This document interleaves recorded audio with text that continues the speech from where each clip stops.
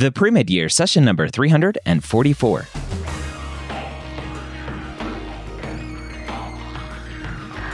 Hello, and welcome to the Premed Years, where we believe that collaboration, not competition, is key to your success.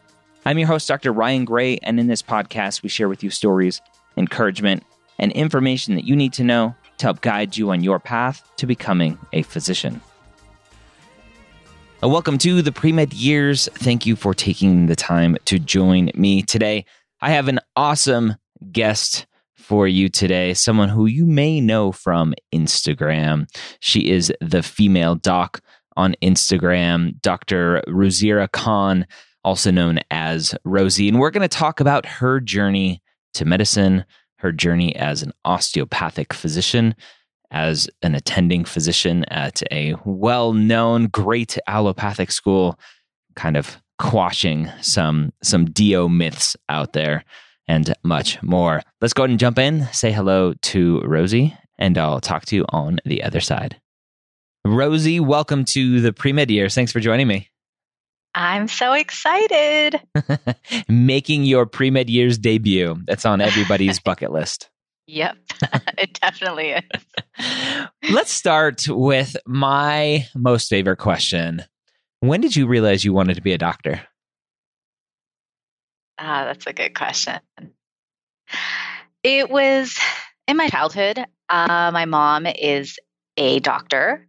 She does not practice in the United States. She practiced in Pakistan. And growing up, I kind of used to flip through all of her books, and she had this pathology book, and all the slides were in pink and purple. And I loved flipping through those pictures. And then, of course, when you're a little girl and you tell people you want to be a doctor, there's a lot of positive reinforcement. And I just kind of grew up knowing that this is what I was going to do. And I did everything in my power to get there. So it worked. And here you are now. Here I am. What was the most challenging path for you or part for you of the pre-med journey? Oh, definitely coming to terms with my scores, my extremely low scores, and continuing to push forward. I had a little bit of a backup plan, but not really. And I just kind of kept going. And I started to explore osteopathic medicine, and my pre-med peers had a lot of pushback, and several of them delayed applying because they didn't want to be a DO. Yeah. God forbid. Yeah. That's not a real doctor.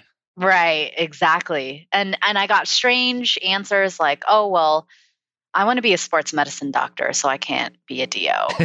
And at the time I was like, I don't know what the hell you guys are talking about. But I was very lucky that one of my family friends, she became a mentor to me. She went to Western University and was a practicing family physician, osteopathic doctor. So I got to shadow her, and I knew there was no difference.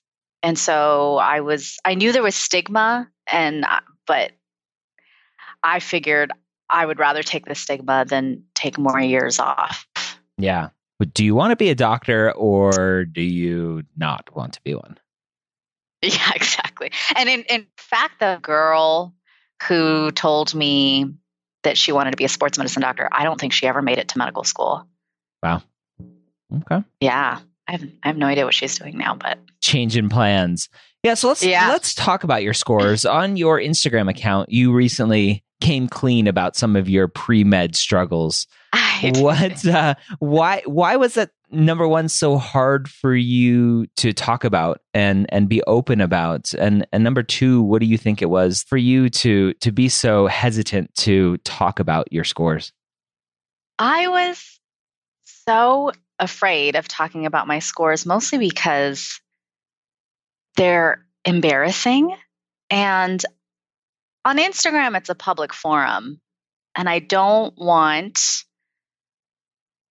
my patients who are searching for me or looking for reviews to come across my Instagram and then realize that I did terribly in undergrad and think that I might be a worse doctor, which I don't think would happen. But, I lecture nationally about the legalities of social media and being a practicing physician. And that is not advice I would give anyone to say, hey, yeah, just share it. But I recently shared just little snippets of it because I thought it was so important for pre-med students to realize.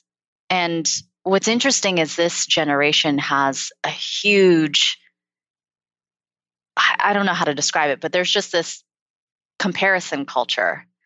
And they don't look at the real statistics of what's going on in medical schools and what the numbers are. It's just like, Dr.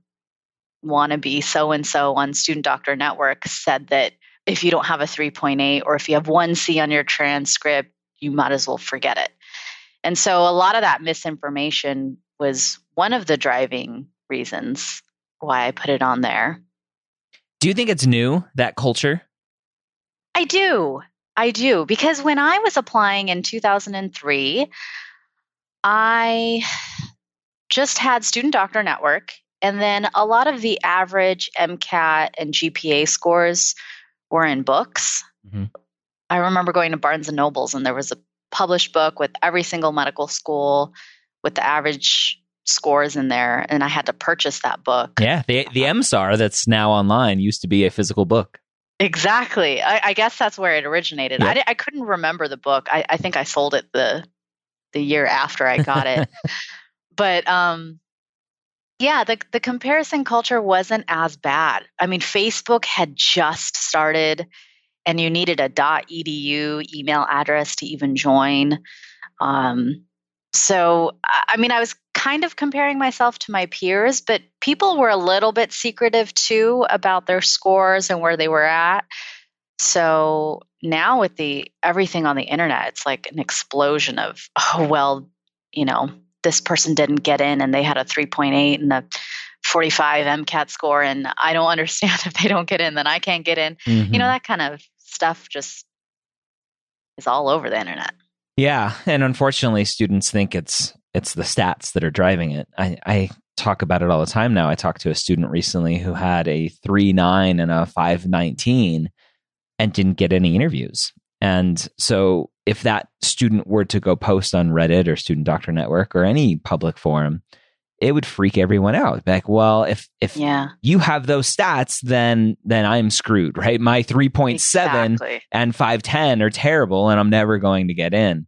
And students continue to fail to realize that you are more than your stats. And this student in particular had zero clinical experience and zero shadowing and didn't have a lot of activities in general. She focused only on her grades and her MCAT score. And medical schools don't want that. Right. Exactly. What was the pre-med culture like at your school? It was pretty cutthroat. It was bad. It was really bad. My biology professor, you first start college, and I'm sure a lot of people got this lecture, but it's like, look to your right, look to your left, and then look at the 3 students in front of you, and then the 3 students behind you, and only one of you is going to make it. Very dramatic. Yep. You got that one too, didn't you? Of course. I used that in a talk recently. Yeah. Yeah, I talk about it all the time. It was just, I don't know. And it kind of was true. There were some of my peers that started off as pre-med, but I don't know. A lot of people start off pre-med too because of the status. Yep. And it's a prestigious profession. And so it feels good to say, oh, I'm going to be a doctor. But at the end of the day, the actual profession isn't so glamorous, and getting through all of the rigorous work isn't glamorous. So it does weed out some people, but I don't think it weeds out people in a sense where it's like we're trying to absolutely crush your dreams and your soul. Yeah. Although professors like my biology professor definitely tried to do that. I don't know if you saw my Instagram recently. I posted something about a student who got feedback from her advisor saying I think it was a 510 MCAT I saw that score. one. And the advisor's like, yeah, you shouldn't apply to medical school. Your chances aren't going to be good. And she has a subsection score that was pretty low, but not horrendous. And I was like, this is ridiculous. And so I posted on Instagram, and so many people DM'd me saying, this is what my advisor said, and this is what my advisor said. And I'm just like, I need to fix that. So that's my new mission in life, is to get in front of more advisors and help them see that their students don't have to be perfect. So. Yeah. I love that.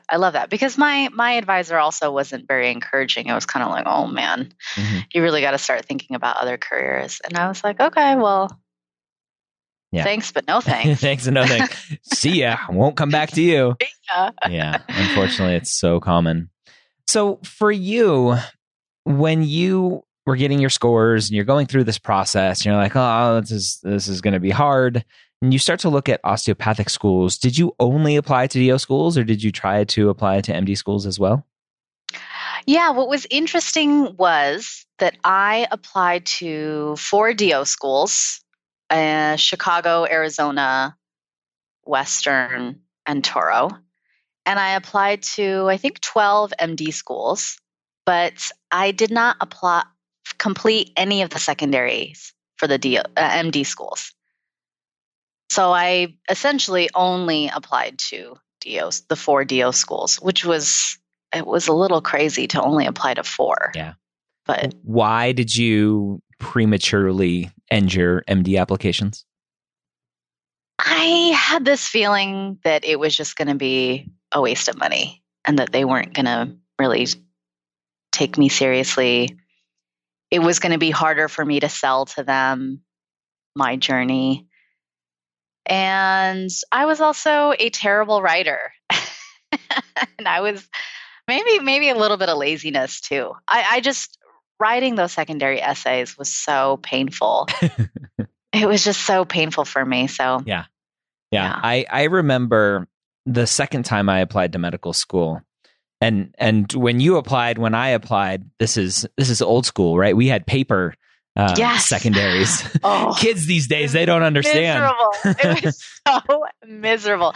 Yeah, I had to send out like copies of everything individually to each osteopathic school in a manila envelope. Oh. It was miserable. Yeah, I guess thank you for reminding me. Yeah. Maybe it wasn't laziness. It was just a lot of hard work. It was just a lot. Yeah, I remember when I applied the second time, I was living in Colorado, and then I went and coached baseball at summer camp up in Maine. And I can still picture to this day the stack of secondary essays and paperwork sitting in my cabin at camp going, yeah, I'm not going to do those. It's just not going to happen. And luckily I did the one secondary. I don't know how many I ended up filling out, but the one of them that I did was the one that I got into. So, that was the good old days. The good old days. So I'm glad those are gone. Yes. And that people, it's nice because people like you and me are preparing students ahead of time. Instead of waiting for the secondary essays to roll through, why not start pre-writing them now? Yeah. Yeah. So secondaryapps.com. That's where you get all the questions. Yeah. You got a nice little database going there. Yes. More fun stuff coming on there too. So I saw on your Instagram. I'm excited. Lots of fun stuff coming. Yeah. So you essentially applied to 4 DO schools. How many interviews did you get? I got 2. Okay. At Western University and Toro. Okay. And I eventually got waitlisted at Western, and I got into Toro. And I tell this to my Instagram followers and my current pre-med students all the time, that you only need one. It only takes one. You just need one, yes. And then boom, you're in. That's it. Yeah. Yeah, I'll never forget, like, I, as a Florida Gator where I went to undergrad, watching Tim Tebow, the quarterback, come out and try to get into the NFL. And everybody's like, you're not going to be an NFL player. He goes, it only takes one team to believe in me. Yeah, there you go. That's all it is. So no matter where you are in life, it only takes one. Yeah. Oh, it's crazy. What was the most memorable part of medical school for you? Oh, I'm a little bit of a nerd. I really enjoyed medical school. The first 2 years were, it was an emotional up and down, but I thought they were fun, like learning anatomy and. Yeah, you're a nerd. I was miserable the first 2 years. Really? Yeah. Oh my God. I really enjoyed it. I really did. Why do you think that? Well, Touro University had an excellent curriculum in that they did block scheduling. So it was painful, but we would have 10 exams in 1 week. So 2 tests per day. And we would do that about 3 times a semester. Wow. And so we were able to absorb the material over, let's say, a course of 5 weeks. And balance for me is everything. And it's still a huge part of my life. So the first 2 weeks of learning the material, I didn't feel completely stressed out. I was just, leisurely going through notes. And then I would take the entire weekend off. And sometimes I would fly home to LA and hang out with my parents and then go back up. And so the curriculum structure worked very well for my type of learning style. And then I would really cram like 2 to 3 weeks before the exam. So the first 2 weeks, kind of having a light load really helped me balance my life. Now, I know a lot of schools aren't structured like that. And it's like you have a test every week. So after you're done studying for one test, then you're just cramming for the next test. And then it kind of repeats. So you get burned out. Yeah. I think that's what, yeah. It was a Jewish school too, so we had Sabbath, and so Friday. You got lots of holidays at a Jewish school. Oh, it was. I had 5-day weekends all the time. It ended up being that we had more stuff to cover during the actual school days, and I think our summer break was shorter too to make up for that. But I like that balance of just kind of spreading it out. Yeah. My class was 135 or 136 people. And most of them were cool. Mm-hmm. I really enjoyed hanging out with them. Yeah. We had fun. It was a fun little crew. Did you know when you were applying to Touro, did you know about their curriculum and that block scheduling, or was that just something that you found out later? I think I found that out later. Yeah. And I didn't realize how beneficial it was specifically for my learning style until I got into rotations with Western University students. And they were confused because they were like, no, we had a test every week. I was like, oh, I kind of liked that I had 10 tests in 1 week, but 5 weeks to learn it all. Although, for severe procrastinators, that just would never work. Yeah. So I guess it really depends on your learning style. Yeah. And that's why I stress so much when students are picking medical schools, don't look at the MCAT and GPA, look at everything else and make sure that the school fits you, including the curriculum. Mm-hmm. Yeah, exactly. So important. Western University is down the street from me. Mm-hmm. So that was actually my first choice, just because logistically it would have been very easy for me. I wouldn't have had to move away. Cost-wise, I just would have saved so much money. Yeah. But, I didn't have a choice. I got waitlisted, so whatever. But it worked out very well for me. Yeah, it worked out very well for me. Yeah, very cool. When did you realize the specialty that you were interested in? When did that come along?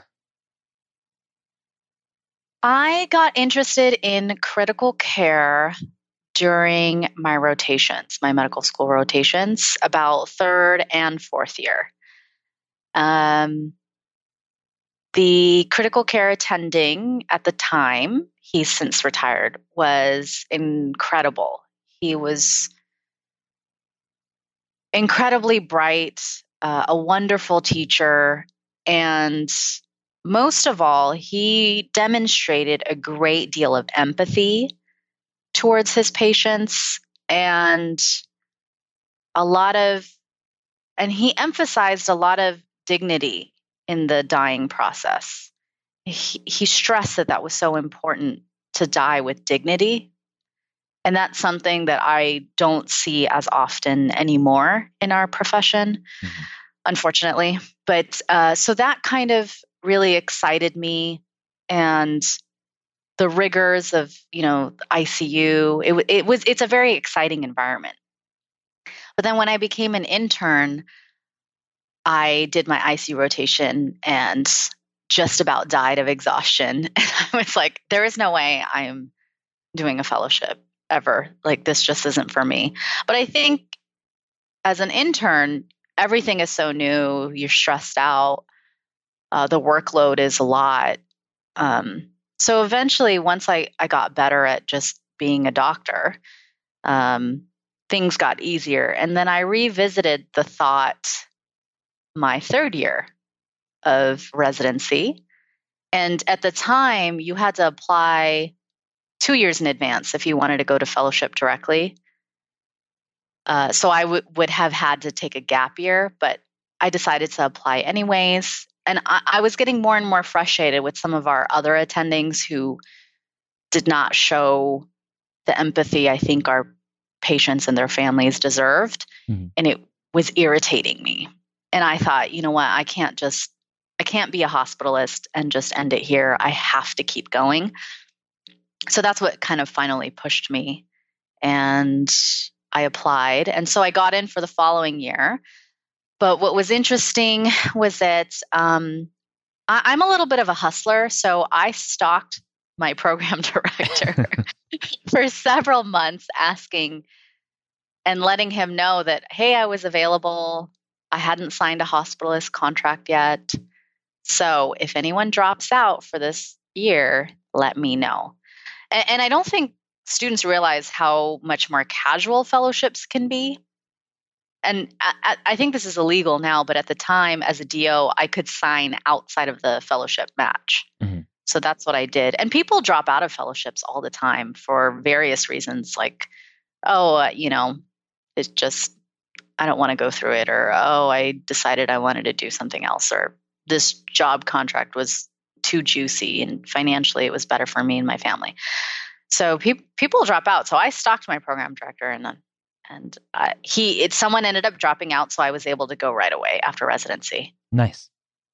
Yeah. Talking about your rotations in medical school, you talked about having a mentor who was just amazing and you loved it. And I think that a lot of students don't put enough emphasis on the interactions they have with those mentors, with the attendings, that it's like, oh, this is an amazing specialty.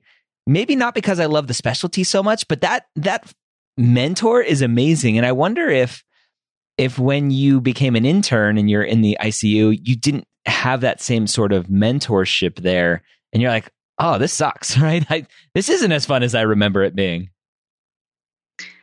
No, because it was still with the same attending. Oh, interesting. Yeah, I was just exhausted. Okay. And it's very different being a medical student versus being an intern. Because an intern, you're 100% responsible for writing the orders, transfer paperwork, all of that stuff. So I think it was just an overwhelming time for me. And I'm trying to learn procedures and things like that. So it was a lot to take in, I think, just as an intern. But my passion for it never really died down. But you're right that medical students sometimes don't foster those mentorship relationships because they feel like they're bothering the doctor. Mm-hmm. And as an attending myself, I want to say that I love getting feedback and follow-ups, because then I really feel like, okay, I need to keep going and what I'm saying makes a difference, because attendings get burned out too. Mm-hmm. Teaching takes a lot. And it's not just, you guys are writing the notes for us and then we just sign off at the bottom. But it's actually double the work for us because we we want to document things in a very specific way for billing and legal reasons, but then we have to go back and check your work and make sure everything's okay. So it does take a lot of work. So it's very rewarding when you see your trainees succeed in any way, or that you've impacted them in some way. So I love getting follow-ups. Yeah. What was the impetus for you to start an Instagram account and put your life on Instagram? What's interesting is I started it maybe in 2014, and it started as me not wanting to be a doctor anymore. I was so burned out after fellowship that I decided I wasn't going to be a doctor anymore, and that I was going to rekindle my love of web development that I had done throughout high school and a little bit of college. So I took some courses on WordPress and CSS, HTML, JavaScript, all that stuff. You are a nerd. I'm a total nerd. My kind of people. Yeah. So I relearned all of that and thinking that this was going to be my new career. But of course, I got a job as a critical care physician because I needed to pay off my student loans and the money was good. So I thought I would just do both and then eventually let go of the doctoring thing. But eventually, I came out of my burnout, and then I remembered why I loved being a critical care doctor so much. And I was like, no, I love this. And then Lean In had just came out. It's a book by Sheryl Sandberg. Mm-hmm. She's the COO of Facebook. It came out in 2013, and I really resonated a lot with that book about women in the workplace. And so I wanted to apply that to women in medicine. And I started this blog called femaledoc.org. It's no longer there. I've changed it now to thefemaledoc.com, with the intent of creating a social network for women in medicine to connect, so that women in medicine can connect on a deeper level and kind of talk about workplace issues. Mm-hmm. Was this before PMG was out or after? I think me and Hala started at about the same time. Okay. Yeah. Hala and I went to residency together. Oh, awesome. I love Hala. Yeah. So she was doing, she's great. She was doing emergency medicine residency, and I was doing internal medicine at the same hospital. Okay. So we knew each other well. And she had started, PMG on Facebook, and she invited me to kind of take a look too. And we were both kind of starting things. And so PMG blew up, and it took on a whole new life, and it's a great, great group. But my little measly website was not taking off the same way, and it wasn't getting enough traffic. So then I looked into social media marketing, and that's kind of where I stumbled across Instagram. But then as I continued to do different lectures at these national conferences, like on contract negotiation for women, I noticed that everyone at the end of the lecture wanted to know very specifically what I did. And so I thought, oh, well, maybe I'll just switch it to a blog where I'm just talking about my experiences and giving my advice. And then that's kind of when I switched it to the Female Doc, and Instagram kind of exploded after that. Let's talk about your burnout. And what do you think caused it, and how did you get through it? Burnout, I think, there's two aspects to burnout. One is a systemic burden where physicians just aren't taken care of. Any healthcare provider, physicians, nurses, PAs, etc. And then the other aspect is individual recognition and understanding self-care. Because doctors are trained to just go. And that's it. And put others before yourself. Exactly. And so if you weren't studying 24/7, then you were doing something wrong. right? Like it's almost like shame that you're taking an afternoon off. Hmm. So it like the culture gets so ingrained in you, especially when you're starting as a pre-med. I mean, you're taking all these hardcore courses and then everyone's telling you that you're not doing enough, you're not doing enough, you have to do more and more and more and more and more. So this whole culture kind of gets ingrained in you and then you stop taking care of yourself. And then on a systemic level, it's I mean, the night shift is insane. Like, and since I've been a resident, they've changed a lot of the hours and the hour restrictions and things like that. So it's gotten a little bit better. Um, but critical care physicians and ER physicians have the highest rates of burnout at 55%. And even though I am very well versed in burnout, I'm a burnout thought leader, I've published on burnout, it still creeps up on me. And once I get out of the situation, then I'm kind of like, oh crap, I was really burnt out. Because some of the symptoms can be just very subtle. You know, it's not always this extreme where you're completely jaded and all of this. Like for a while, I just wasn't getting good sleep. I didn't know why. I couldn't recognize it, but it was burnout. And what did you do to get through it? I made dramatic changes and choices. A lot of people make decisions based on their finances. And I didn't do that because I didn't care. I was like, forget it. You cannot pay me enough money to work that way. So my first job out of fellowship, I negotiated no night shifts, and it was a 7 on, 7 off shift model. So it was only day shifts. And eventually I came out of my burnout because I had plenty of rest in between.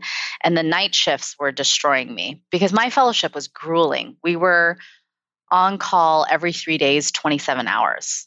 And I did that about 8 months a year Mm. and for 2 years. And it was too much. And so that's what I negotiated. And now coming into academic medicine, I took a huge pay cut, but knowing that my lifestyle was going to be better because a lot of the critical care groups in Southern California do a lot of night shifts, and I knew that just wasn't going to work for me. So I took a huge 6-figure pay cut, but I did that knowing other areas in my lifestyle that I could cut back on, and I've been very smart with my money. So but a lot of people panic and decide that no, they have to continue to work like a dog to make money to continue to pay for nice furniture or nice car or whatever. And then for me, I decided that that wasn't as important to me. My rest was much more important than, you know, I don't know, a fancy lifestyle. Yeah. And that's I think the most important part is being self-aware to know what you want and being okay with turning down some money and being sensible and responsible with money to be able to do that. Mm-hmm. Exactly.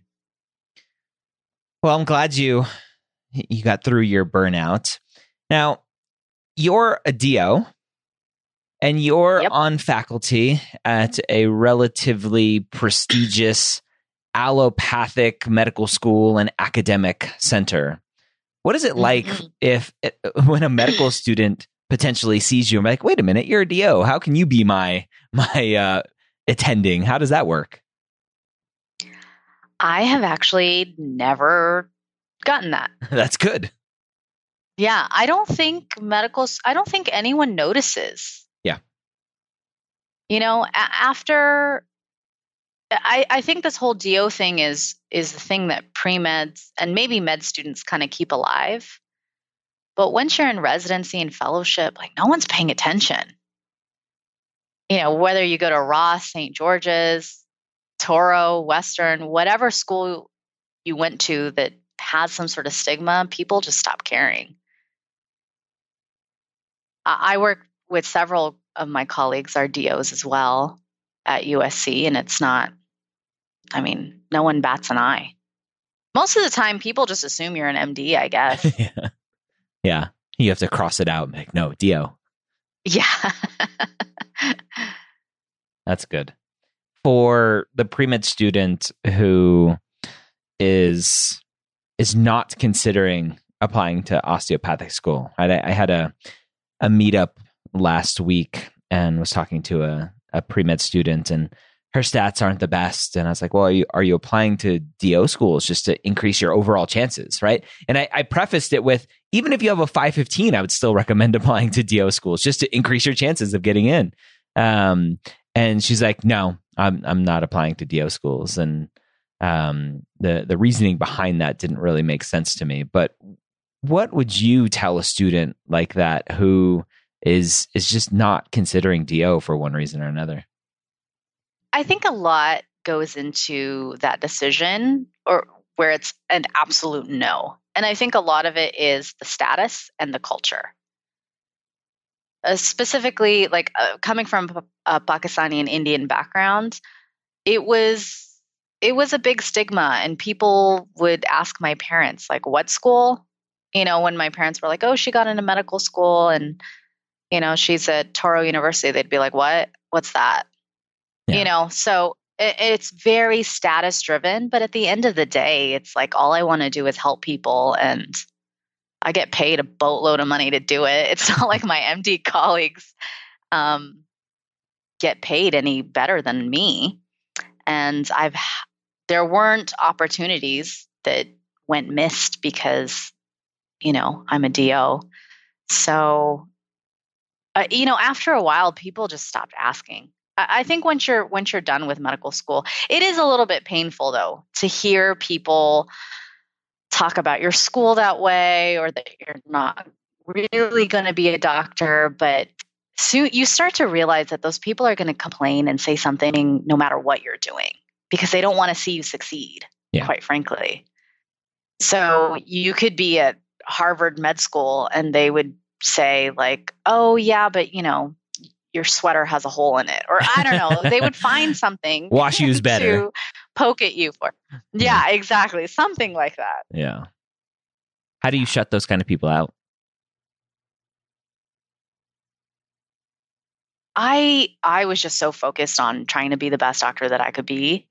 And I was having fun learning everything. And one thing I noticed med students do a lot, even pre-med students, is they're already stressed out about residency and fellowship. And I'm like, man, why don't you just try getting into medical school first? Because pre-med students, especially the ones who shy away from going to DO school, think that they can't be some prestigious, orthopedic surgeon or neurosurgeon or something like that. But you're not going to be an orthopedic surgeon or a neurosurgeon if you don't get into medical school, period. Like, it's just never even going to be an option. At least open up the door to that path. Like, why are you already closing off doors to being a surgeon or whatever it is that the stigma is that's holding you back? And, honestly, the ones who are absolutely like, no, I'm never going to do it. I don't want to do it. And there's been some, I guess, residents residents who went to the Caribbean, and I've asked, oh, well, why didn't you apply to DO schools? And they said, well, I just didn't want to be a DO. And I still don't understand that answer, because I still don't know why. Yeah. Don't worry. They don't know why either. Yeah. Yeah. I think it's mostly just status, but yeah, like, you just need to get over that. Yeah. A physician is a physician is a physician. Yep. Yeah. My paycheck is just as juicy as my colleagues. Yeah. So for a student out there who is struggling on their path, what words of wisdom and encouragement do you have for them? I would just remind them that I am not special. I used to be just like them, but the only difference is I just chose to keep going, and I just chose to apply anyways and go through the learning process. And my motto for so long has been done is better than perfect. And I think a lot of students start pushing off years and years and years because they're trying to make this perfect application. Whereas if they just start applying, they'll start learning what is necessary. Like you mentioned that student who had a 3.9 and a 517 MCAT score who didn't get in, but they learned from that process because they didn't have any shadowing experience, no volunteering, nothing like that. So now they know, okay, well, I need to do that. I mean, there's better ways of learning that, like contacting you. But yeah, I would definitely tell pre-meds to just do it. Like, who cares? Where can students find you online to get more? Yeah, they can find me on my blog, thefemaledoc.com, or on Instagram, thefemaledoc. All right, so there you have it. Again, Dr. Ruzira Khan, or Rosie as she is known. Go follow her at The Female Doc on Instagram and go tell her that you heard her here on the Premed Years podcast. I hope you got some great information out of the episode today, hopefully quashing some myths about osteopathic schools, osteopathic physicians, and much more. Don't forget to subscribe to the Premed Years so that you get our podcast for free every week. And go subscribe to my YouTube channel. I'm Medical School HQ on YouTube as well. This past week, we launched our first video of what will be hopefully weekly YouTube videos, if not more. We have a special series coming out called Application Renovation that will be coming out to more than weekly, I think, or something like that. But yeah, go check us out on YouTube, Medical School HQ there as well. Hope you have a great week. We'll see you next time here on the Premed Years.